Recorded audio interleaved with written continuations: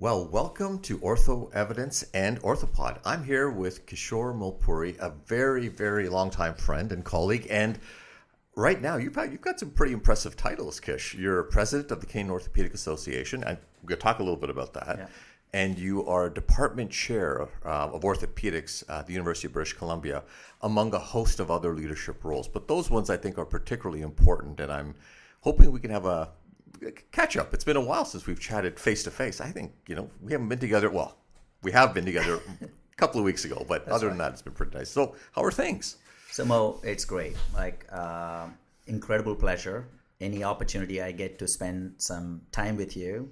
And for listeners, if ever you think that two nerdy orthopods will meet and talk about orthopedics, and often when I meet Mo, it's not about orthopedics. It's about life, it's about family, it's about big picture. And recently, as you posted, it's about big thinking and big ideas. So I think that's what I get inspired by talking to you.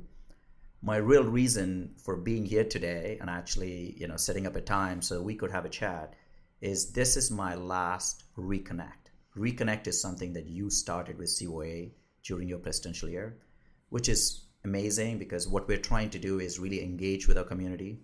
You and me would have the credit of being pandemic presidents for COA, like full pandemic presidents. And I think what we both try to do in different ways, either with your Reconnect or my Stronger Together, is trying to really bring our orthopedic community together. So what's special for me is this is my absolute last stop before I go to Quebec City for our final meeting. Isn't that crazy, though, to think about how quickly time has flown? I mean, I was there when, they announced me to take over, and you were with me. We were talking all about what life was going to be like in 2020. This would have been early 2020. June happens. The meeting is basically last minute under, really stressful times, canceled. Pivoted to virtual. We thought we were going to in 2021, have a meeting where we're going to, where you're coming in, I'm going out. Basically, I wouldn't say cancel, but it was virtual again. So how does it feel for you to now really be at the first in-person meeting, but sadly as the outgoing president, right? It's a kind of is it bittersweet? Mo, I think, yeah, in some ways, but I'd say I'm really excited and looking forward to it because recently I was at Posner meeting in Vancouver. Right. The buzz in the room of people just trying to be with each other, be able to shake hands and hug some close friends. And I think it's special. So I'm really looking forward to it. I'm really looking forward to my presidential, speaker, and that's you. I could not think of a better person. Typically, as you know, we've only had traditionally non-orthopedic surgeons. And that's why I reached out. And I want the world to know when I talk to you, as I mentioned again, it's not orthopedics. No, we don't talk orthopedics. I mean, orthopedics is the last thing on our mind. Exactly usually. right. Yeah. And I think that's what I think I wanted to get out. So I'm super excited about that. And just to go back to what you said, I still remember when you and me met and when we talked about in 2019, your presidency and what we're going to look at. I was so excited because I know you're a global thinker. And I was thinking that we would have COA facing globally. The world to see what these 38 million people can represent the world. Yeah. But as pandemic happened, it's not about the world. It's about us. It's about our community. How do we keep it connected? How do we keep it together? And you quickly pivoted to doing Reconnect, which is incredibly successful. And with my Stronger Together, that's exactly what I tried to do, which is we need to bring all of our 17 medical schools together. We need to bring our provincial societies together. We need to bring our subspecialties together. In some ways, I would say the pandemic was a reset button for everyone. And I'm sure it was for you, it was for me. It got me thinking from my traditional thinking about a big picture global world to look, what do we need to do here? Because I always say charity starts at home, local to global. I think that's the opportunity I think we as a society got to really strengthen our roots in the country. Yeah, we've used the word Stronger Together, which is your theme of what you've been trying to do.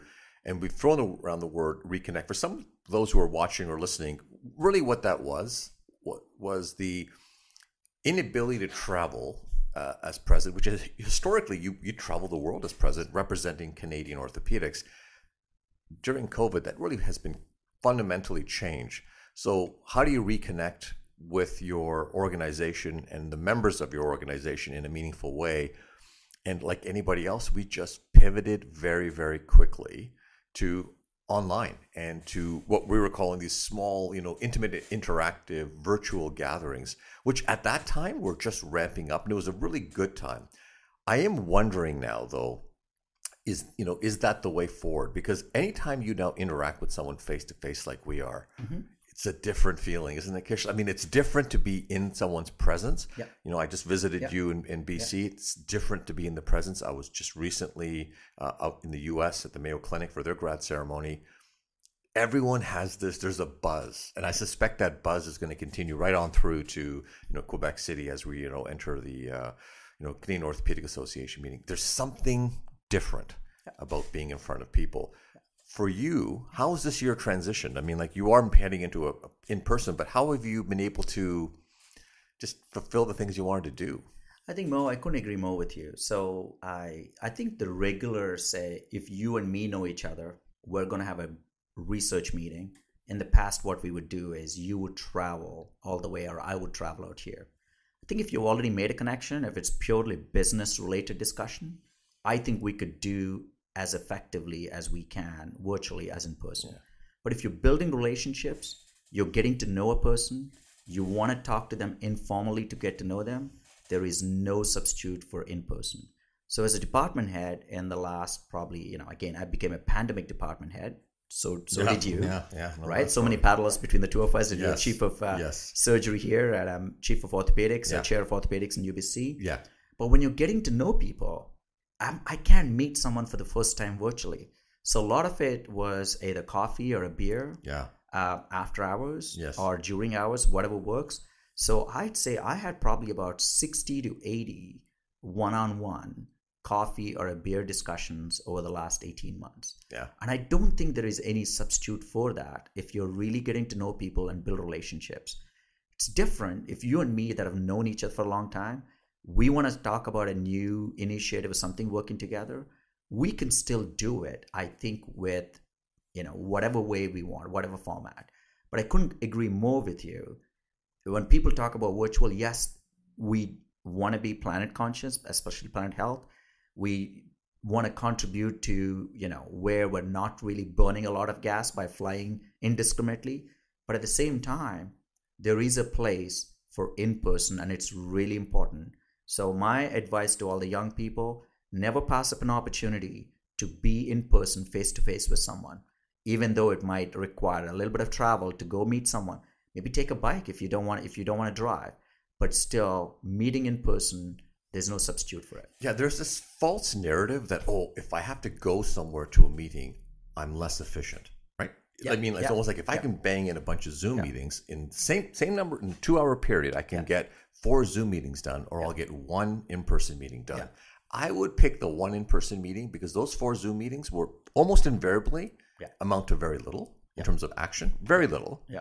Because people are burnt out and they're not, and they're going through the process. But when you actually have a meeting where you're going to spend 15 minutes, Kish, going somewhere and 15 minutes coming back, and you've got that hour, even 30 minutes. Yeah. My efficiency before the meeting is way up, and my efficiency after, because I'm so excited about having done something, is up. And during the meeting, I have way better ideas. Yeah. That to me has been one of the revelations for me, easily in the last 5 years, like a fundamental shift. Yeah. In how we interact with human beings, just generally. Yeah. And that's part of what I'll speak a little bit about under, the catch title, Unthinkable, right? Because there's a lot of things we think are unthinkable to do. Yeah. And if we don't start challenging these norms, I don't think we're heading in the right direction. Mo, I could not agree more with you. And like my excitement of wanting to be here and to be with you. If we did the same thing on the Zoom, would be very different. Well, I'd still be excited, but not to the same degree. No. So, if it means that I spend an hour to drive and you pick me up somewhere, you bring me here and I leave. But I think the memory I'm going to take back from this experience is hugely different from we doing the same thing on the Zoom. Oh, yeah. So I could not agree more. And in terms of you thinking unthinkable or big thinking, look, I belong to a carousel now as a president. Yeah, right. You were a part of the carousel. Yeah. Dare I say, if we think about it, it's G6. It's really important. It's really important tradition that we've had over the years.